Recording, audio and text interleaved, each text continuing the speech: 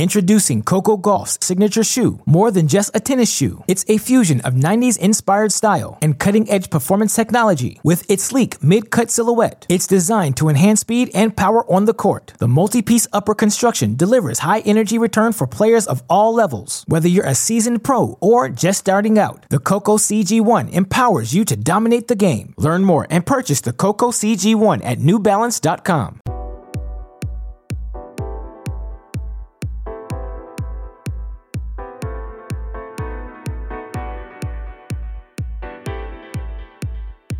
Welcome to Great Shot.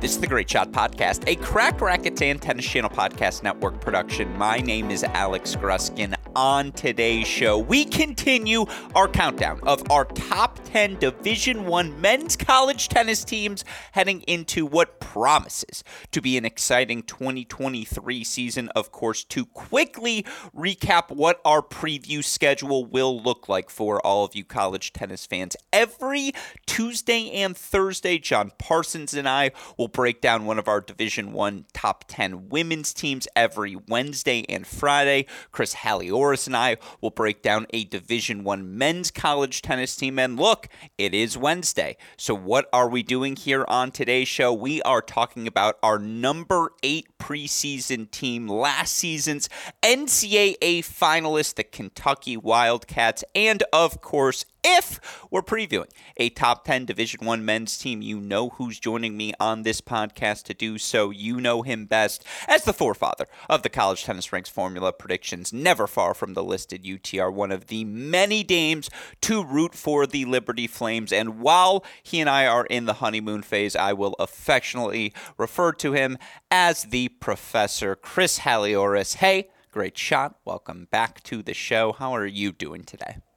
I'm doing great, Gruskin. And you always seem to add to the intro. I thought during our several days off over the weekend of something that really needs to go in there. It needs to be, our former retired buddy, Matty Stakowiak's favorite member of the Holy Trinity. I'll add that to the extended intro. I'm looking forward after our discussions over the weekend to saying vacation buddy. Chris Halioris will eventually, get added as well. That's going to be fun. But no, we've got a really fun show planned for today. I will say, in the spirit of the Holy Trinity, not joining us on today's show is our dear friend Johnny Walker. Not that we didn't have a good time with him on Friday, but I'm back in Indianapolis, so things have steadied for me here on this show. And again, we've got a very fun podcast planned for all of you listeners today as we talk about maybe one of the most fascinating teams in our preseason top 10, the Kentucky Wildcats. Of course, you look back at what Kentucky was able to accomplish last season, their run in Champaign. Maybe the most remarkable thing I've seen in person at a national indoor or NCAA tournament style event, obviously for Kentucky, who finishes the 2022 season 26-8 overall, regardless of how they ended up in SEC play. They reach a first NCAA final for head coach Cedric Kaufman, and the fact that they beat TCU 4-3 in that opening match, the fact that they looked like they were on their way to a 6-1 victory over Ohio State in the semifinals. Even, going back to their round of 32 match when they were tested by Northwestern, obviously tested by Wake Forest in the round of 16, this was a team that took lumps, that took some bruises, got calloused up throughout the course of the year, but ultimately, of course, ends up in an NCAA final. Now, as fascinating as that run was, one could argue no team has been more fascinating to monitor this offseason than the Kentucky Wildcats. And just a quick narrative arc for all of you college tennis fans who may have forgotten. Let's go back to the June-July range. This is pre-Gabe Diallo shocking the world with all of his pro tennis success. And shocking the world might be a bit of hyperbole. But folks, I'm trying to tell the story, so I hope you'll embrace me with that, or embrace that fact.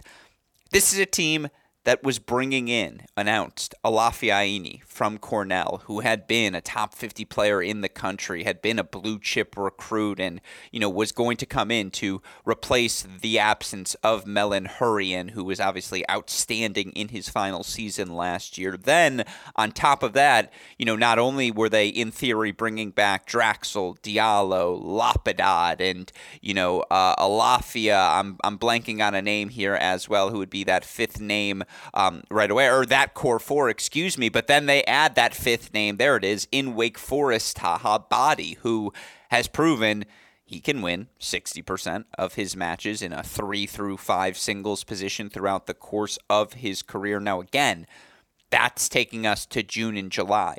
Of course, we don't even have to talk about the Liam Draxel side of things, as it does look like he will certainly be back. But then you have the run of Gabriel Diallo. And for all of you college tennis fans who maybe haven't been keeping up too closely with his pro results, but saw his decision to turn pro, why did he make that choice? Well, it's because right now he's sitting at 229 in the world. And he did that on the back of a 23-10 record here in pro tennis this year.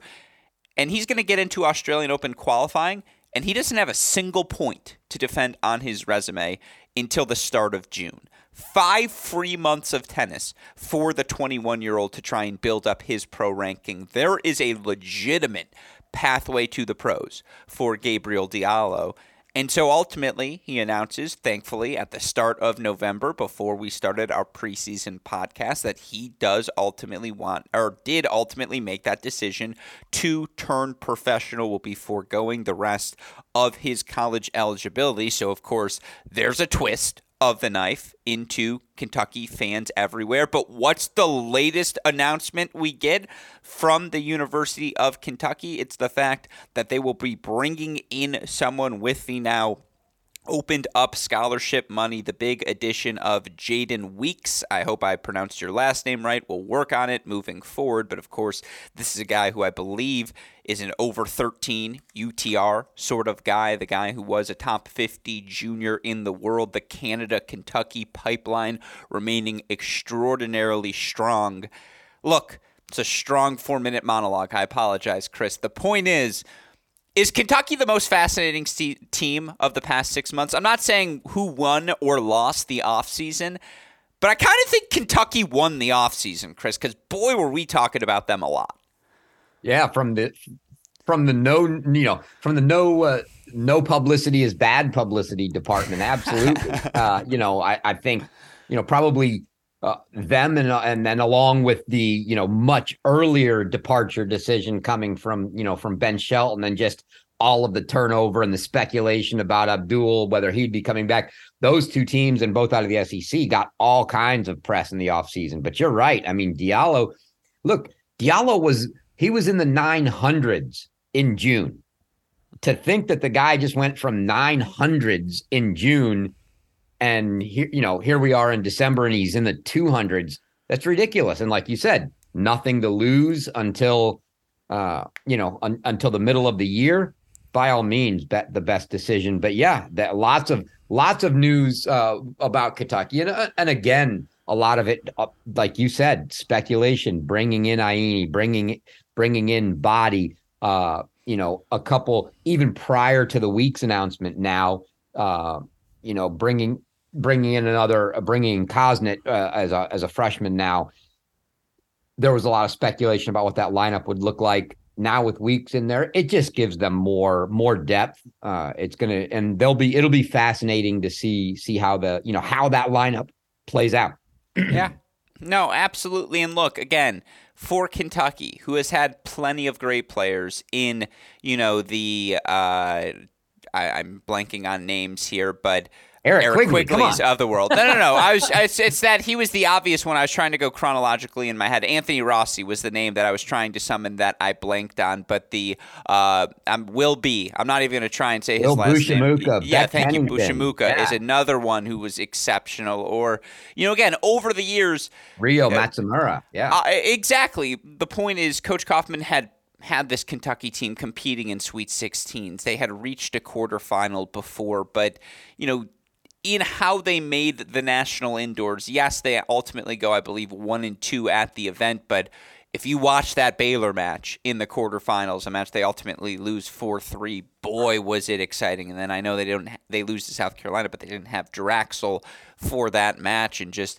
again, to reach the NCAA final with the group that they had, Diallo taking the step forward that he did, Draxel continuing to play at a top 15 level, and obviously, you have Hurrian as well. They maximize the most out of their roster, and I think that's why, as we look at the opening question, of course, did they exceed expectations, underperform, or get things just right in 2022?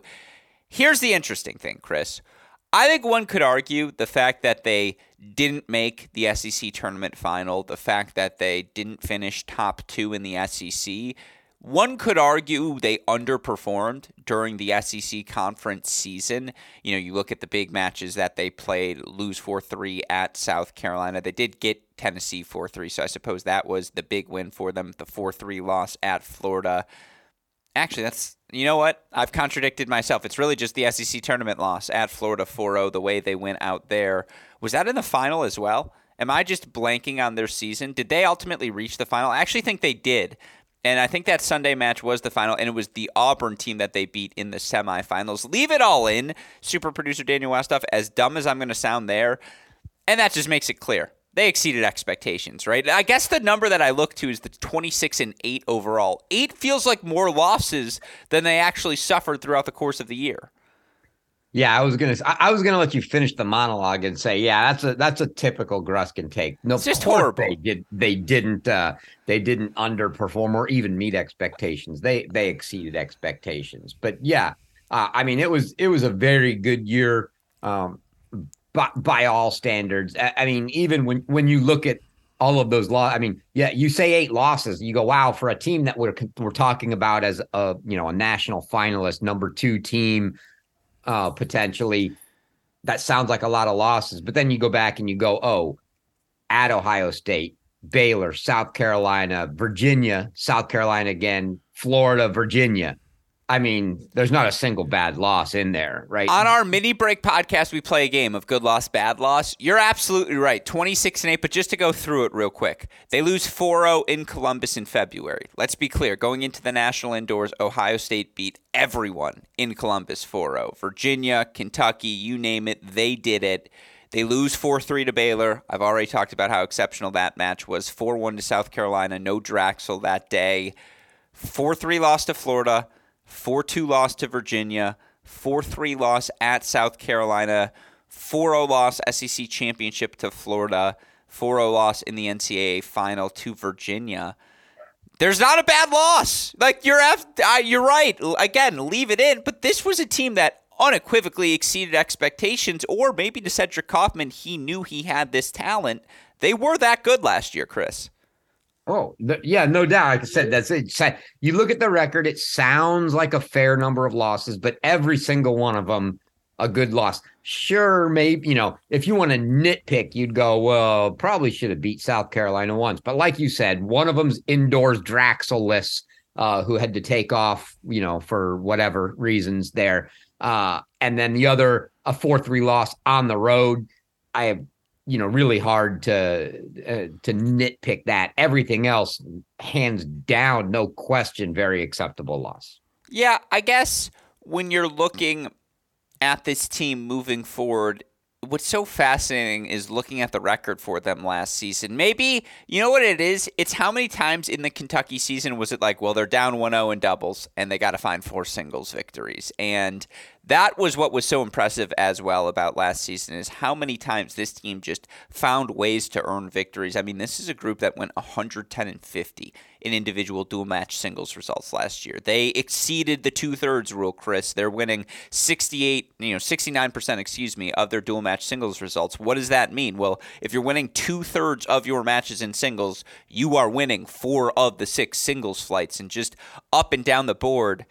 Well, so fascinating. Again, 17-10 at 1, but Draxel goes 16-7 overall there. They're 24-7 at 2, 26-2 at 3. One could argue there were a few spots as valuable in any lineup last season as that Kentucky number 3 position.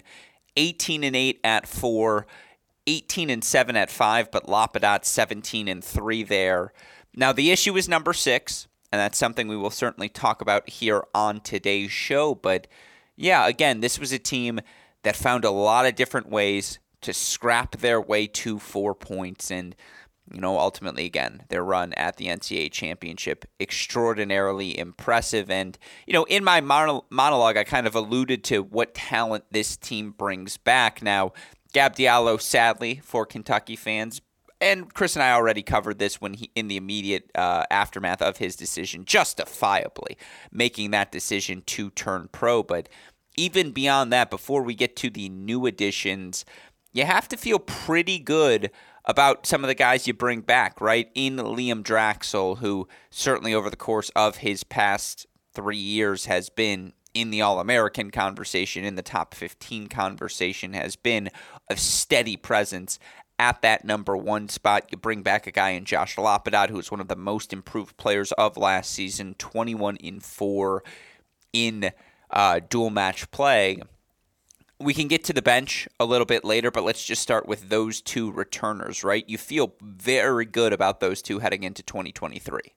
Yeah, I mean they're locks to be top 5 guys in your lineup. Obviously, Draxel is going to be a top 3 guy in the lineup, and now without now that you say, oh no, Diallo, he's a top 2 guy in the lineup. In all likelihood, number 1. I don't know without Diallo how you don't put him back at 1 again. You could make an argument for Alafia, but yeah, you don't feel bad about that at all. You love to have those guys coming back.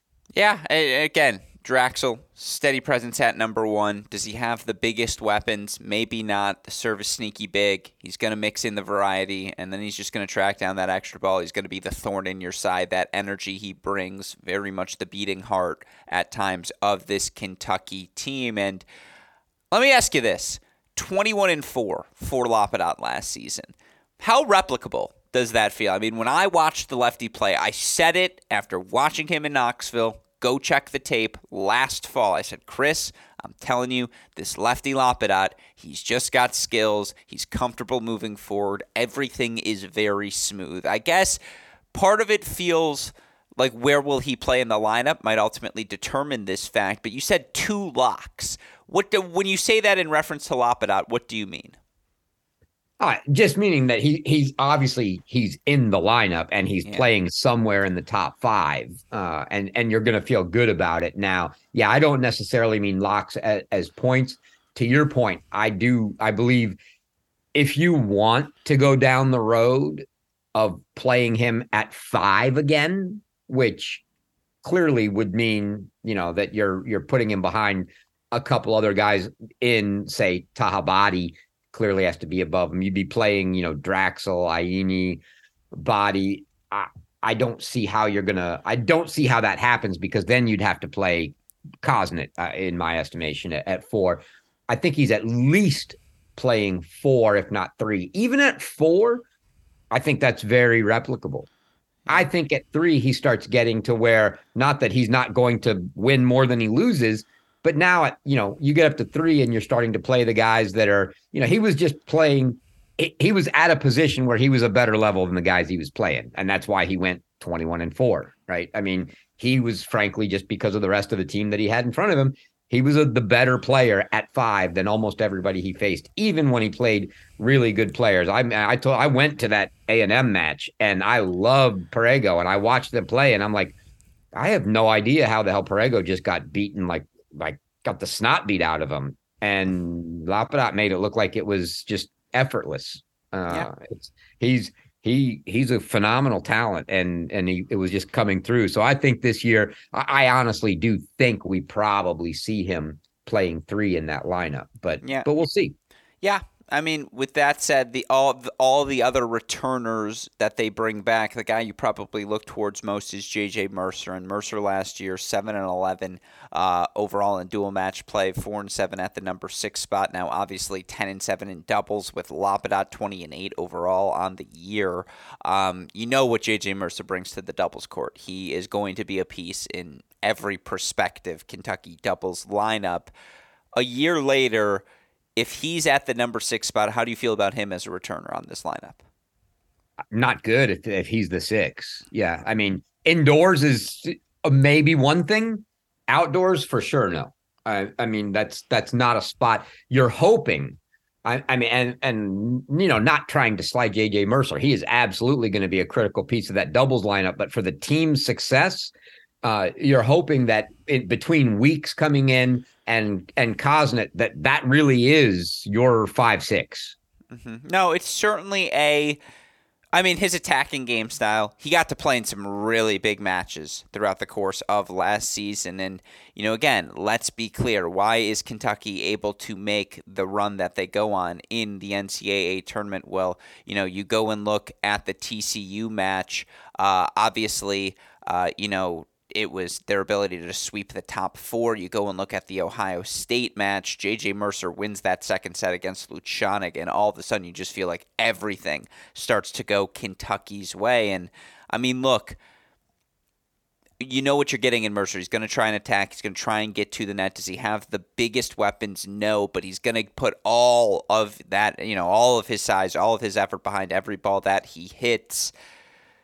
It's never a bad thing to have a fourth-year player at the number 6 spot. That's just what I would say. And I think 7-11 is low-hanging fruit. If you're telling me J.J. Wolf plays 500 tennis next year, 500 tennis at the number 6 spot, Chris, means that Kentucky improved by like 4 or 5 matches at that position. They'd go from 7-16 to, 12-12 overall at that 6th spot, or if even JJ can just play a ton of 3-set matches and allow some players above him in the lineup to maybe make a leap. I see what you're saying, especially in reference to some of the other 6s we'll talk about as we'll progress in our preseason top 10 rankings, but I don't know. I'm still going to take a flyer, the slightest of flyers on the JJ Mercer season. That said, to your point, you do feel like the best version of this Kentucky lineups is supplemented by the new additions they brought in, and that those new additions become the best version of themselves. And let's start with the 2 big names. Olafi Aini, the 5th year coming over from Kentucky, and Taha Badi, who comes over as a senior, but I believe still has 1 additional year of eligibility from Wake Forest. You look for Alafia. He was a guy who had a big fall, obviously was able to reach the big events, All-Americans, National Fall Championships. He also was able to reach the semifinals of the Fairfield Challenger throughout the course of the summer, a guy who was ranked 27 in the initial ITA fall rankings. Look, we know what Alafia – I don't know if he played fall nets, actually, but he definitely played the ITA All-Americans.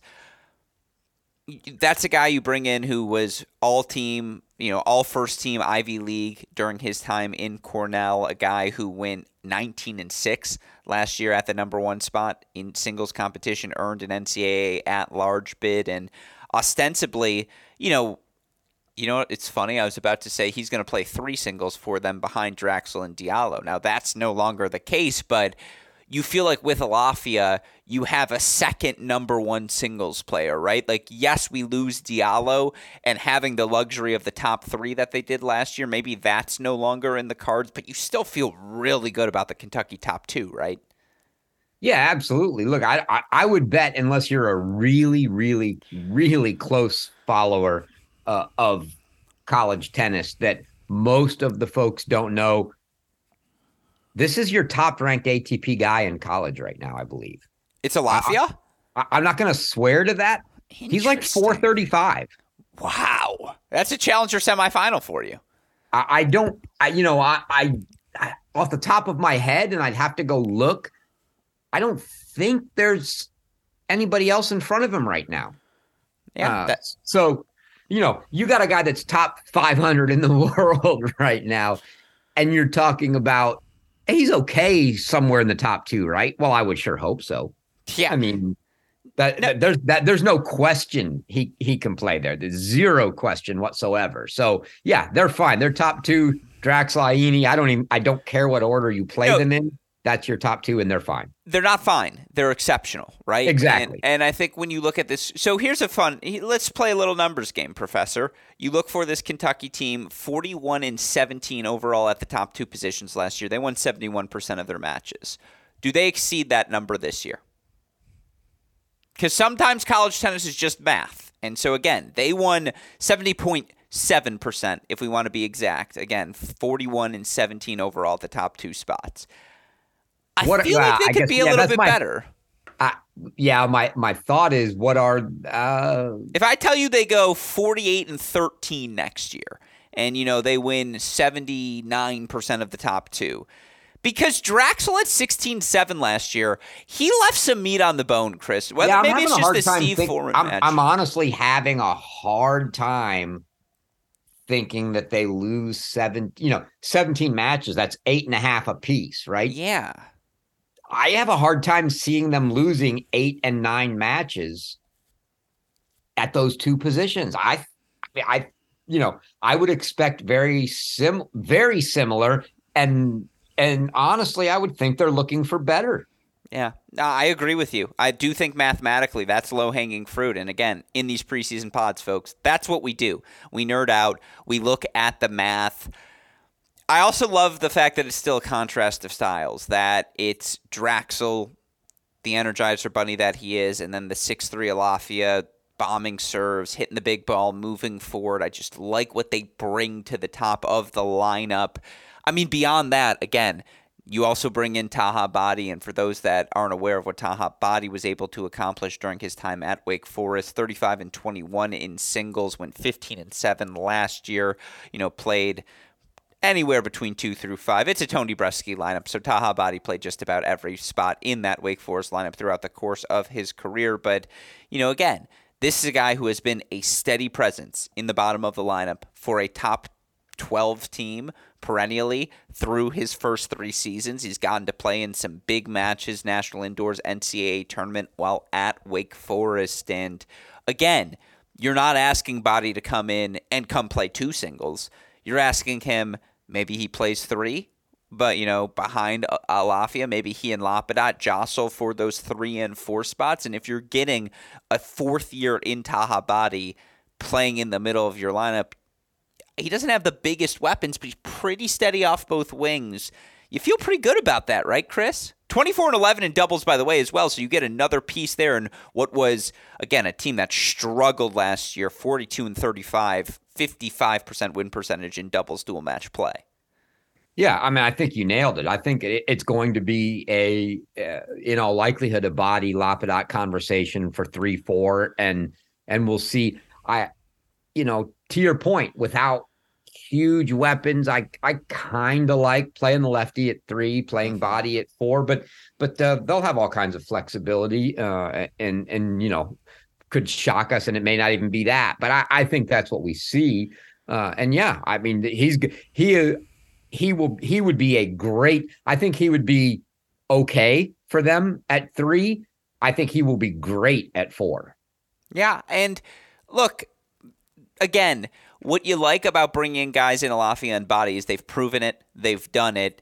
Yes, there have been a plethora of transfers, certainly, over the course of the past few seasons, and some have worked out extraordinarily well, some lesser so. That said, you feel like these would go more towards the Stachowiak, Broom, Furman camp of players, right? Where especially Alafia, like that is Charlie Broom-esque, where you're getting a number 1 guy who is in the mix coming over now into a Power 5 conference, and you feel very confident about his ability for success. Of course, though, you don't only bring in 2 players, proven commodities in the, college tennis ranks, but you bring in a bunch of highly touted juniors as well. And I talk about that Canada to Kentucky pipeline, 2 of them obviously coming via Canada. Let's talk about the most recent announcement, and here's some news. Obviously, with Diallo leaving, a spot opens up on the roster. Spots immediately filled by head coach Cedric Kaufman as Jaden Weekes is announced as a member of this team. Now, you look for him, reached a career-high junior ranking of number 21, top 1,500 ATP singles ranking, just as my way of saying he has earned ATP points in the past, but a top 25 ITF junior, a guy with a 13-plus UTR, Chris, who's played in all the junior slams. And again, you're not asking him to come in and play 1 or 2 singles. You're hoping he clicks and is able to fill in somewhere 3 through 6 in the lineup. You bring in a guy in Christophe Clement from Quebec, number 2 ranked Canada U18 junior. You can tell us more about his UTR in a little bit. You also bring in Charlie Cosnet. We'll work on that pronunciation moving forward, but this is a guy who was top 100 ITF junior, number 81. And again, you're not asking him to play 1 or 2. You're hoping 2 of these 3 guys ultimately pan out to pair with the proven commodities of Lapadat, Body in that 3 through 6 spot in the lineup. Talk to me about the 3 freshmen from a UTR perspective, Chris. Talk to me about what you think about them heading into the year and this recruiting class. Yeah, not a lot of results out there on Clement, so I don't know, and what's out there isn't great. So I don't see him. I don't see him. Maybe there's some injury past there, and he's coming back. I don't see him cracking the lineup. I would say long before he gets there, you've got other guys on the team like Jonathan Sorbo, like LeBlanc, obviously JJ Mercer that would be in front of him fighting for that spot. But the other 2 guys that you mentioned, Cosnet, and then Weekus, the new, though they're both 13 plus, they're both low, like right around 13-10, if you will. UTR wise, some really good results. You talked about, many of the matches that Weekus has. He's had some, he's even gotten to play some challengers. The Canadians obviously do a really good job at the national program, taking care of their own, getting them into challengers, etc. So he had lots of opportunity to play some challengers. Came up, with some really good wins, some other good ones. He played guys like Skander Mansouri that all the college tennis fans know. Hell, he went 3-4 in the ATP event in Montreal against Daniel Altmaier, which is, that's a top 100 guy in the world. Though he did lose to teammate Jonathan Sorbo at a 25K. Yeah, and then Sorbo beats him, which is just a horrible loss. Yeah. So, and probably I'm sure there'll be some good joking around about that, in the competition for that 6 spot or 5 spot, wherever it may be on the team. But you look through his results this year, if you will, and you're going to see kind of what you expect out of a young junior. Some really good wins, some really competitive matches, and then just some losses that you're like, wonder what happened there. But that's going to happen with 18, 19-year-old kids, right? So yeah, I don't think there's any question that he can play and that he will, in all likelihood, be in that lineup. And then, as you mentioned, the other guy, Cosnet, who I believe will also be the other piece to the start, to the best version of a Kentucky lineup. Those are the 2 guys that probably need to fill in. I know he just recently in at the Columbus 25K beat Kyle Kang, took a loss to Anthrop, no shame there. But that was a great win for him over Kyle Kang. He's had some really good results. I think there's no doubt, even from his perspective either, that he can play. So I think they're fairly known, both good junior records. I think we're going to see both of those guys in the lineup, and that's for Kentucky to have their best chance. That's what we need to see from a singles perspective. Yeah, well, it's interesting because now that we've listed out all of the guys, and again, shout out to LeBlanc, Sorbo, others on the roster, I think when you look at the team strengths, we've clearly established the top 2. Draxel, Alafia, the fact that we view them as perhaps winning more than 71% of their matches this year. Feels like 75% is a very reasonable number to expect out of those 2. That's a clear strength. But I also think one of their strengths, as well as a weakness / concern, is their depth. Like, why is it a strength? Because you feel like with Body, Lapadat, again, they're both going to be pretty good in the middle of the lineup. They've proven that already throughout the course of their college career. And then it's the plethora of options to have 3 different freshmen.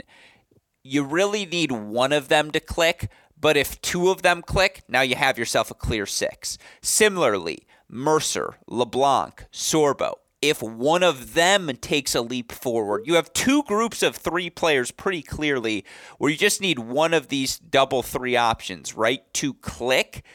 I think that's a possibility for this team this year, Chris. And I like the fact that they have those options that, yeah, they're probably going to experiment a little bit early on. Who's playing where? How would the freshmen acclimate? Indoors versus outdoors? Do we go Mercer, Clement, whatever these different decisions may be?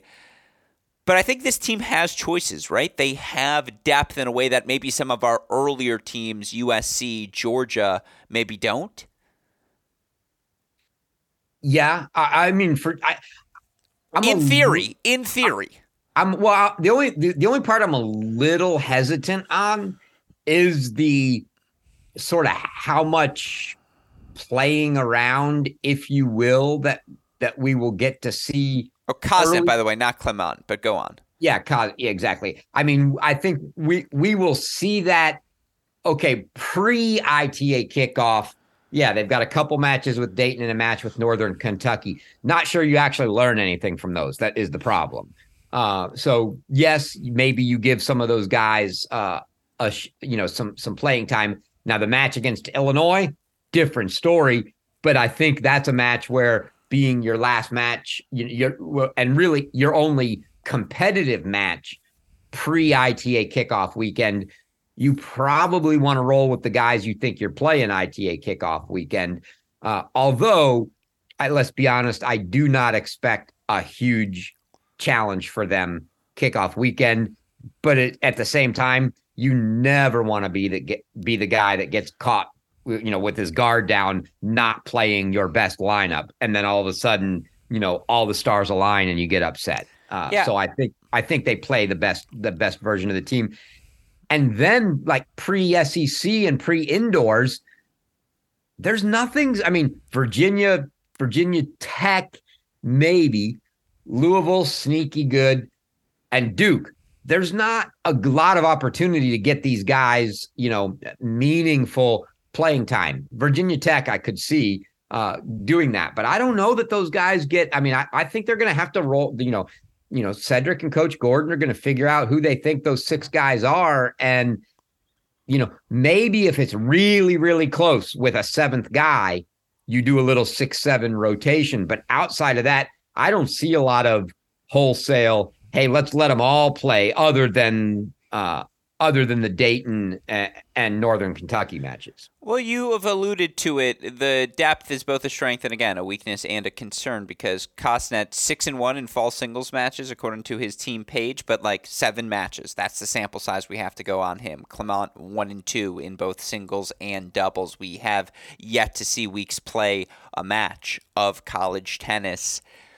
Again, J.J. Mercer 7-11 last year overall at that number 6 singles spot. You look for Mercer here in the fall, 2-3 fall singles record, now 5-3 in doubles. But again, they need someone to pop. They've got a lot of different things to choose from, but that is why they're number 8. And not number 2, as we had them when we thought Diallo might be coming back as well. That said, I do want to get to that schedule, but let's quickly crank through that projected lineup. Draxel or Alafia, who starts the year at 1? Draxel. Indoors?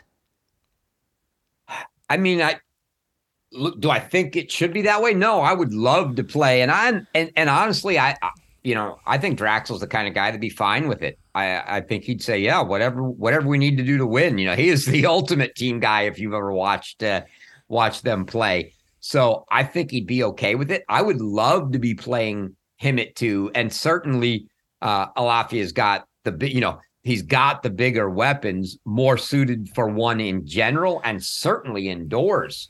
With the bombs, more suited there. So it may become a person, it may come down to, hey, is it going to, does it make a difference personality wise or whatnot?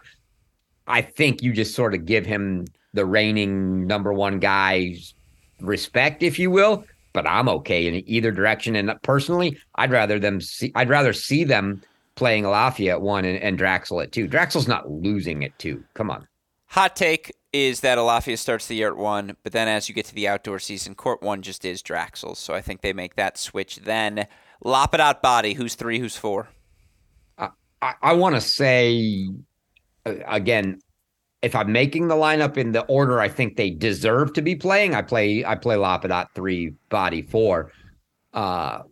Mathematically, you might be better off flipping it around and, in what I would call in your own head a mini stack, but you don't even, who knows? It may not be that way, but I like Lapadat 3, Taha 4. I agree with everything you said. All right, 5, 6. What's it look like? I mean, I have not seen either of these two guys play. I still think it's Kosnet and the new guy in some order. Mm-hmm. Had no clue what order it's in, but I think it's those two guys. And I don't know. I guess the other question is when Jaden comes in, how quick is he getting to Lexington, and is he ready to roll right away in January? For sure, I would assume he's ready to roll by kickoff weekend, and they want to get him.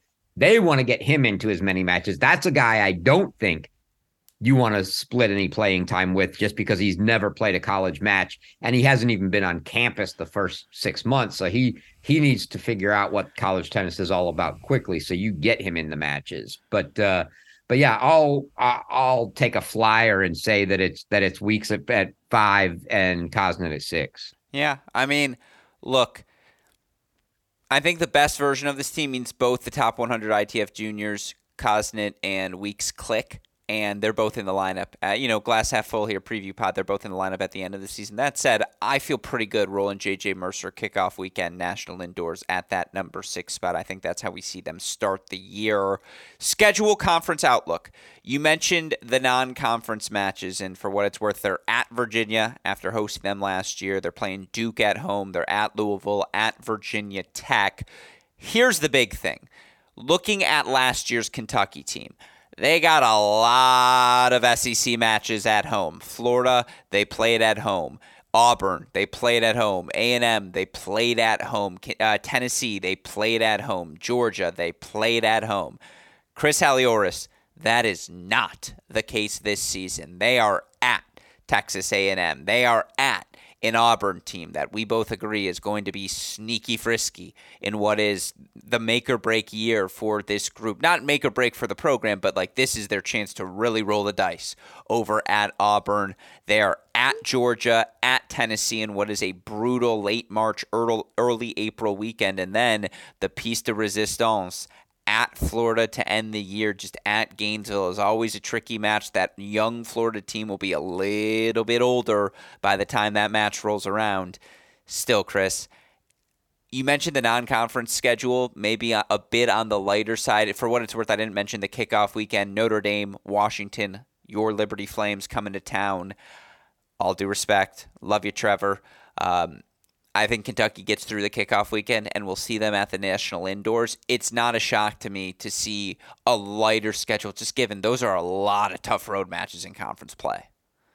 Yeah, and it's it's by no means a horrible, right? They scheduled Virginia. I mean, obviously these were still good. Exactly. These were home and home matches because they had them on the schedule last year, right? But yeah, you still have Virginia. You still have Duke. You're going to play, the intrastate Louisville match, which is always great to see. Nothing wrong there. And then the Illinois match.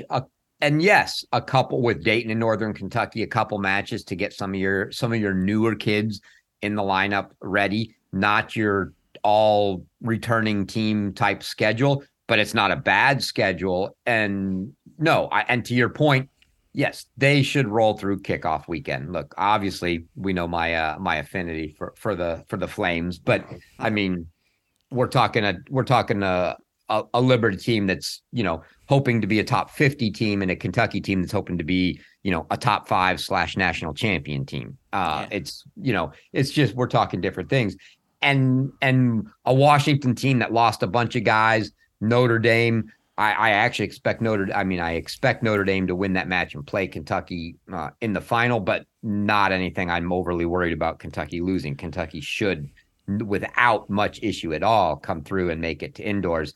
And yeah, like you said, that SEC schedule, I mean, that that second to last weekend with Georgia, Tennessee on the road, that's an absolutely brutal trip. I mean, that's going to be we'll be getting through the season. They're probably going to be in the dogfight. Those are the three teams we called out for sure to be at the top. Maybe you get some sleepers like a South Carolina. Who knows what Rodriguez. Well, can I just say the Tennessee-Georgia weekend's the weekend of death.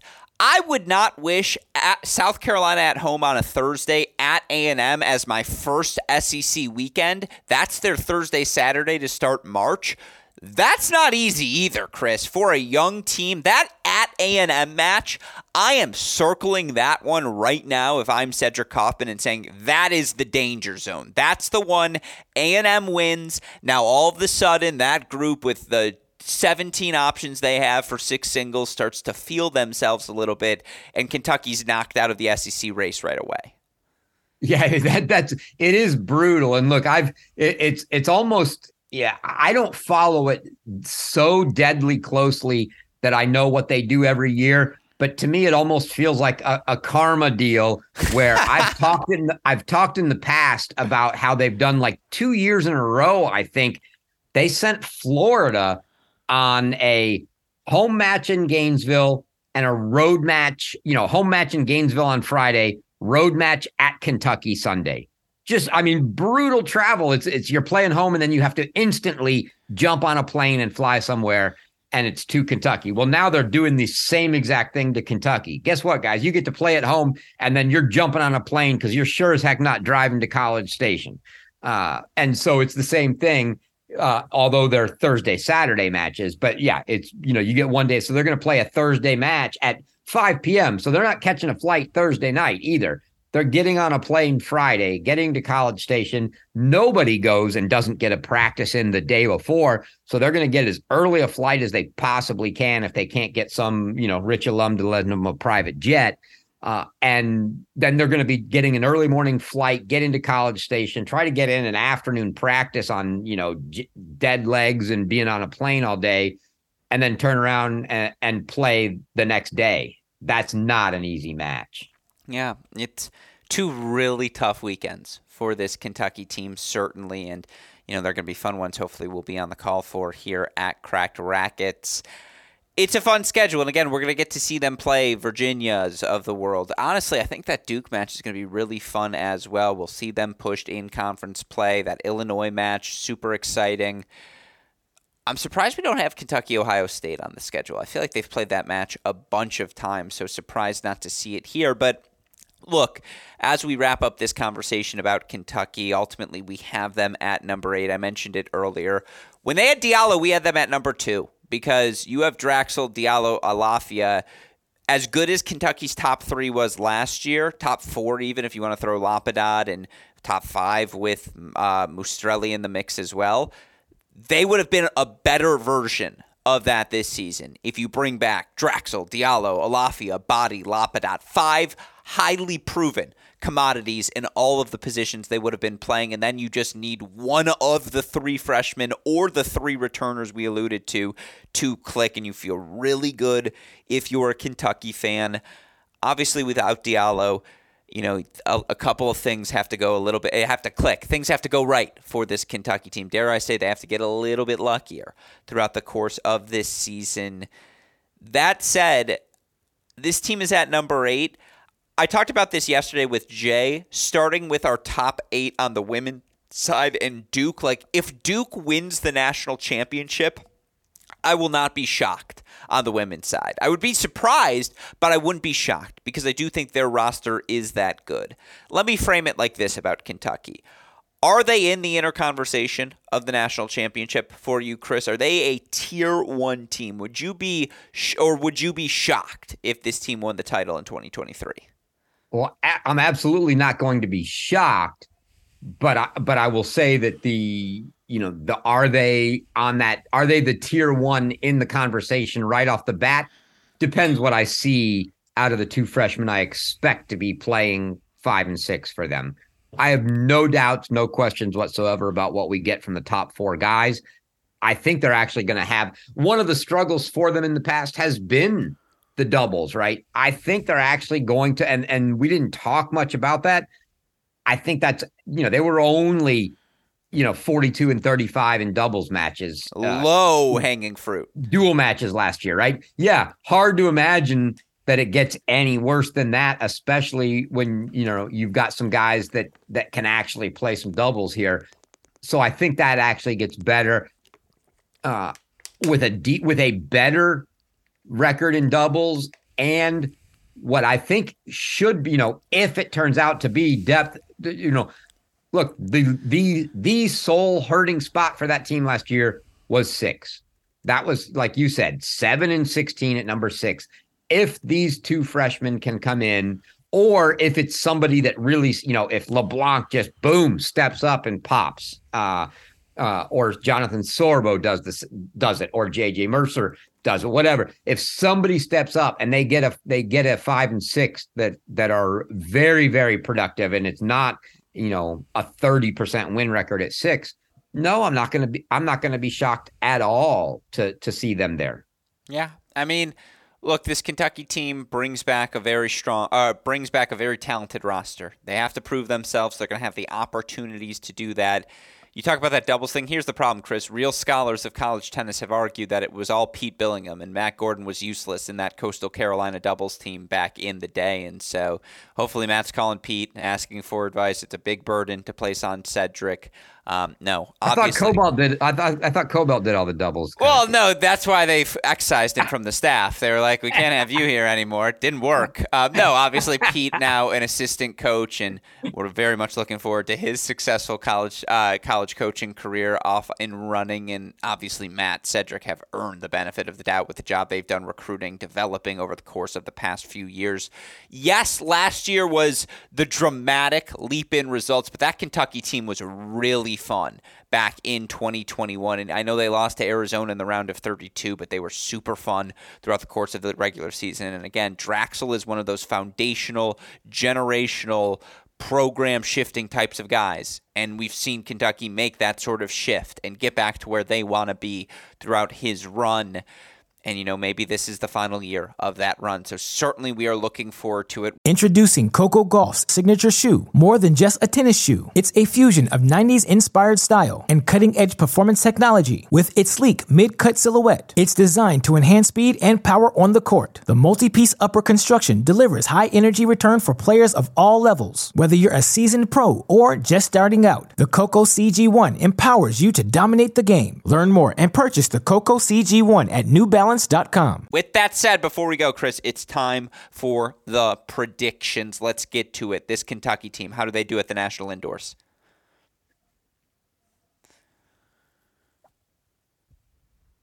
I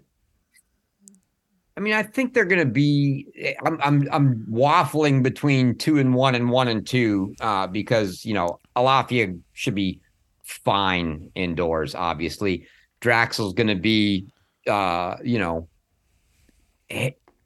Okay. Not his best surface, obviously. Josh, Body, yeah.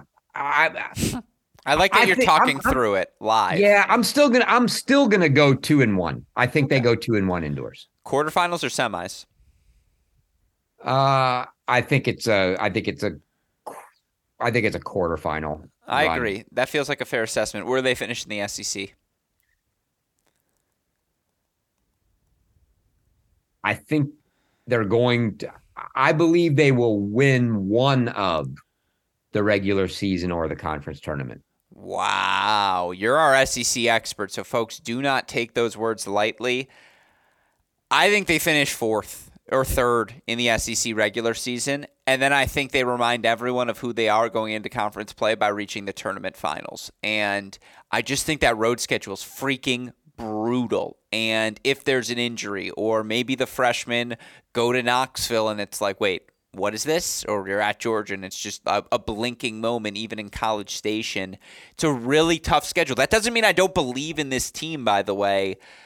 I just think it's really hard to play that many road matches in the SEC. South Carolina, even at home to start, South Carolina's got veterans everywhere. Even if they don't have the top end guys, again, James Story versus one of the freshmen. Don't you have to take Story there? You're right. I mean, to think that if they're going to try to win the regular season, that first weekend is a must 2-0 weekend. Yeah. And that's not going to be easy, right? South Carolina is sort of our, if we've been talking about the top 3 of Kentucky, Georgia, Tennessee in some order, the number 4 team is South Carolina. So to open with them and then go on the road to play A&M, I mean, they could come out of that 0-2 and it would be a complete disaster. Because knowing you've got a weekend that's got at Georgia, at Tennessee later in the season, now you're going, are we gonna hold top 3? It could be tough. So that first weekend will be a big tell for them for sure. And then on the flip side, you're right though. If they go 2-0, now this team's confident. And now it's like, now they could be undefeated going into that Tennessee-Georgia weekend in conference play, and now it's a brand new ball game. So they could be letting the other teams beat each other up until that point. It's fascinating, absolutely fascinating, fun team to watch. All right, are they a top 8 seed come the NCAA tournament? Yes. Do they reach quarterfinals, semifinals, finals, title? Give it to me, Chris. Your final prediction for Kentucky. Wow, it's so hard to say with 2 unknown freshmen that you're counting on. So there's no way you can really, I mean, sure, you could be bold and make some sort of Gruskin pick of them going back to the finals again. I'm not going to do that. I'll say it's a quarterfinal run just because of the unknowns in these freshmen. And if it's not the freshmen at 5-6, then I don't like it beyond the quarterfinal anyway. But I think it could be much, much better if they have the goods and they prove to be solid 5 and 6 guys. I'll stick with the quarterfinal run at this point, just because some of the other top 4 teams are so talented that without a known commodity for me right now at 5-6, I can't put them there. Fair enough. I'm going to go quarterfinals. Again, I think this group has been exceptional. Last year was a magical run. Quarterfinals is elite of the elite. You're at the final site. You're in the ball game. And we see you get to that final site, as Kentucky proved last year, anything can happen. But again, this is one of the last 2 years where the best in college tennis are just so deep, so experienced because of that extra COVID year. I like the experience of some of the teams higher in our preseason rankings just a little bit more. Still, quarterfinals, nothing to frown at if you are a Kentucky fan, and it's going to be a fun 2023 season for the Wildcats. With that said, though, that's our look at number 8 Kentucky. Of course, Chris and I will be back Friday to break down our number 7 team on the men's side. Jay and I back tomorrow to break down the number 17 on the women's side. A shout out, as always, to our super producer, Daniel Westhoff, for the fuck of an editing job he does day in, day out, making all of our content possible. Here's a fun plug for you, Chris Hallior, a podcast you might actually like listening to.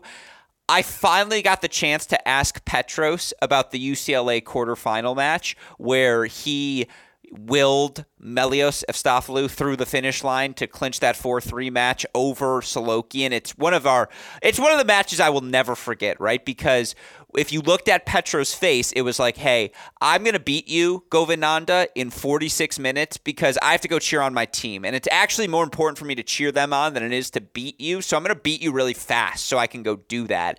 And I've never seen a smackdown like that. And it's why Petros was the guy he was. And so I bring that story up to Petros, and he tells me, shout out to Petros for giving me this detail. And I'm apologizing because I'm about to drop a couple of F-bombs here back to back. He goes, yeah, it's funny you mentioned that, Alex, because, and he pauses, he goes, well, it's all these years later, so I don't mind saying it. He goes, so Tony comes up to me and he goes, hey, P, you have 55 minutes to win this match because I need you to go drag your boy Melios over the finish line because it's going to come down to him. So, yeah, you're on the – he goes – in the middle of this, like the first set, he comes up to me, he goes, yeah, win fast. And I was just like, I knew it. I was like, if you were there, you could see it. That like the order was Petros, you're on the clock because we just need this point on the board, and then you got to go do what you do. And we got to talk about those things and just die. Again, Petros he's one of our guys, Chris, right? Like I could argue there's no pod today without him actually embracing our nonsense because it was like, look, if the best player in college tennis, Petros, is willing to do it, like, who are you to say no to us? Yeah. Yeah, no, obviously, and we love Petros. So, yeah, I actually will, that'll be like, pod number 2 that I listened to of yours. It was actually it was the first time I was like, wow, we have been covering this game for a little bit because we got to see all of Petros's career. Like, that was really, for us, 18, 19, he was the guy. The first guy, we talk about the guy, and we'll do that during the regular season. Was Petros the guy we got to cover?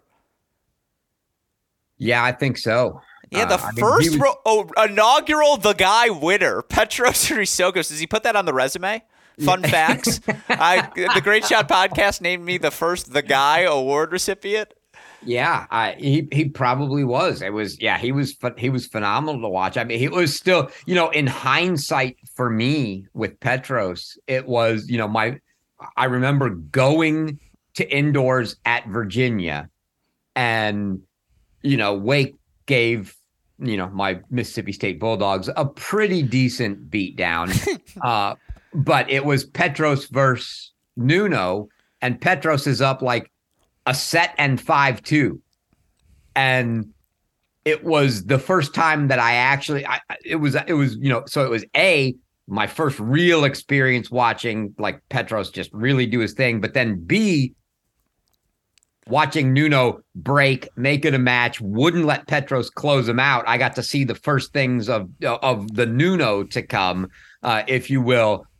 But yeah, that was some of my first experiences really, really getting to watch Petros play. And yeah, it was phenomenal and always fun. And he was always good to us. Well, I didn't put a timestamp on it, so you'll have to keep listening till you hear it. He raves about Nuno in the pod because I asked him about his era and like, did you realize these guys were this good? Because you look at it now and like all of them. I showed him the 2016 NCAA quarterfinals, which are like him, Torp, Vukic, Nuno, Nori, all these guys who are top 200 or better, right? And I'm like, did you sense that in the moment?